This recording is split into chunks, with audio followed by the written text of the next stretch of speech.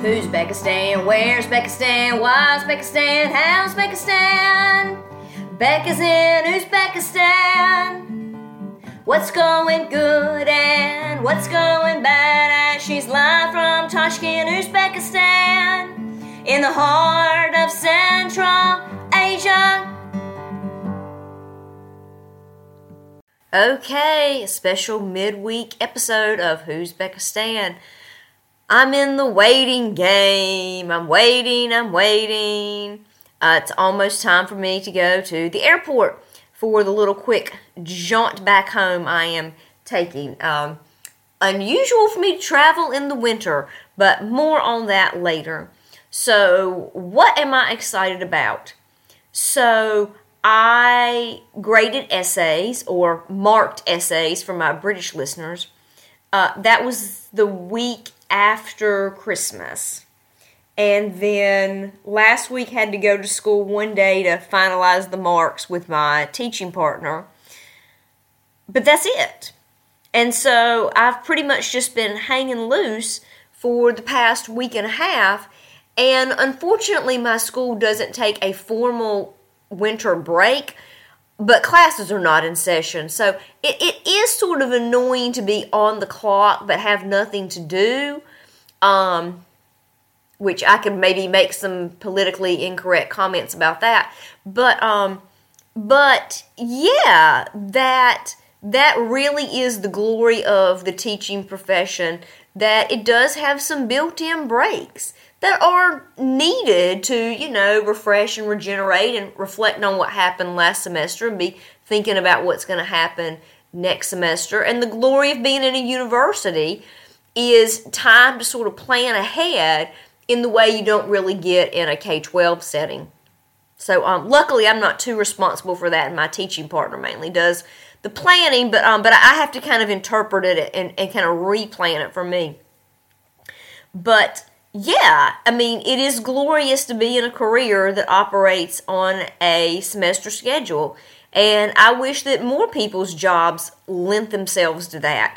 Most people in Uzbekistan work 6 days a week, and, it's just really hard to have any quality of life like that. And then in the West, even with the 5 day a week, Monday to Friday, 8 to 5 grind, yeah, which, is really a relentless pace. Now, I think there are ways teaching is different, but everybody would benefit from time to take a break. But definitely I'm grateful to be in a line of work that has that inherently built in, even though my current job could configure that a little more palatably.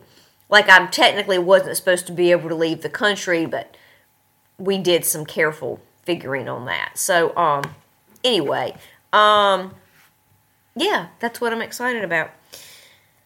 What I am puzzled by is the enormity of dealing with international air travel. So there has been a big winter storm here where it snowed over a foot. And now it is about 2 degrees Fahrenheit. So well below 0 Celsius. When I was out earlier today eating lunch, the roads do look like they're, moving pretty good. But, now that the sun's gone down, what kind of condition that's going to be in, I'm pretty worried about. But, things here tend to kind of just roll, roll with the weather. They don't really shut stuff down. Cars keep going. And there's so many cars on the road, that's what melts the snow. They don't treat the roads. But the sidewalks are a disaster area full of slush and ice. I about fell several times today, really, really hoping I don't. So, yes, just the overwhelming, worrisome aspect of international travel. Like, I just wish it were more straightforward. And I get the glory of living in a town with an international airport, albeit a small international airport. But this is the closest I've ever lived to the airport. And, even with that, I'm like worried about the taxi, with the weather being so bad. And then my flight has been delayed by an hour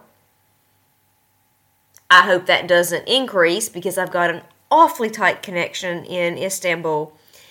And, then just dealing with having to do this at odd hours. Like right now, it is 11:20 at night. I just want to go to bed. But I'm about to go to the airport and get in this big saga of waiting, and it's probably going to be cold in there. And yeah, I'm about to get in the longest part of the journey in the middle of the night, which is the waiting game. And I did talk with Turkish Airlines earlier this evening. And, they assured me that if I missed the connection that they would rebook and, provide a hotel if necessary. That seems awfully good to be true, but I guess I need to kind of believe that. So just, knowing that I'm a long time away from when I'm going to be resting comfortably in a bed.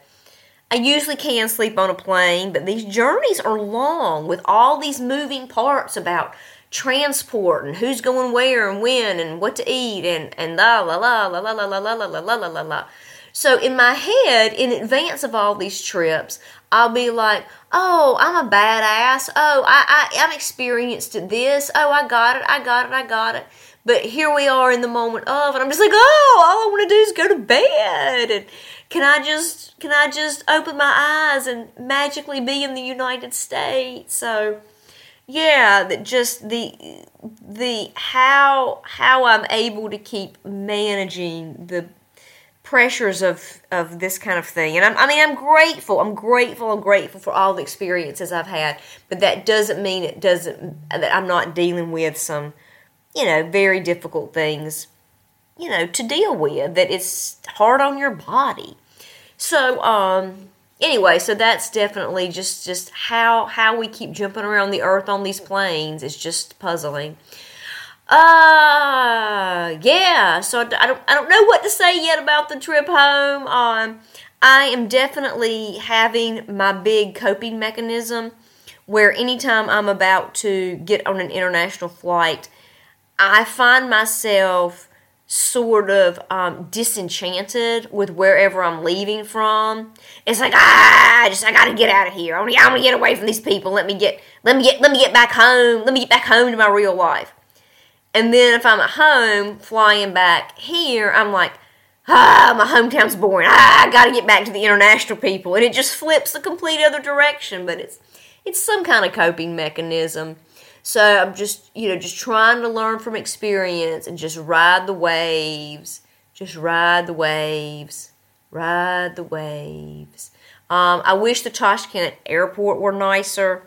It's basically a glorified regional airport. It just happens to have a few international flights. So, yeah, not high quality in the slightest. Not with good restaurants or shops or anything like that, or any comfort features, and it got me thinking about airports that, like, I guess these major airports are designed as hubs, that, like, people are going to be layover there, where really the Tashkent airport is not going to have people lay over. I guess unless they were taking a puddle jumper to one of the other cities in Uzbekistan, but there's probably more of that than I realize. But yeah, Tashkent is a terminus, not a pass through. So anyway, those are just a few things on my mind as I'm just killing a little time before I call the taxi, and appreciate the people who are listening, whoever you are, wherever you are. Feel free to share out with any relevant parties. And yeah, closing out the first half of season 2, Who's Becca Stan? Stay tuned to see what happens in the second half of the year when I can begin to answer the question more accurately. How long do I plan to stay? Rolling into second semester, and we'll see what happens with that. Okay, over and out.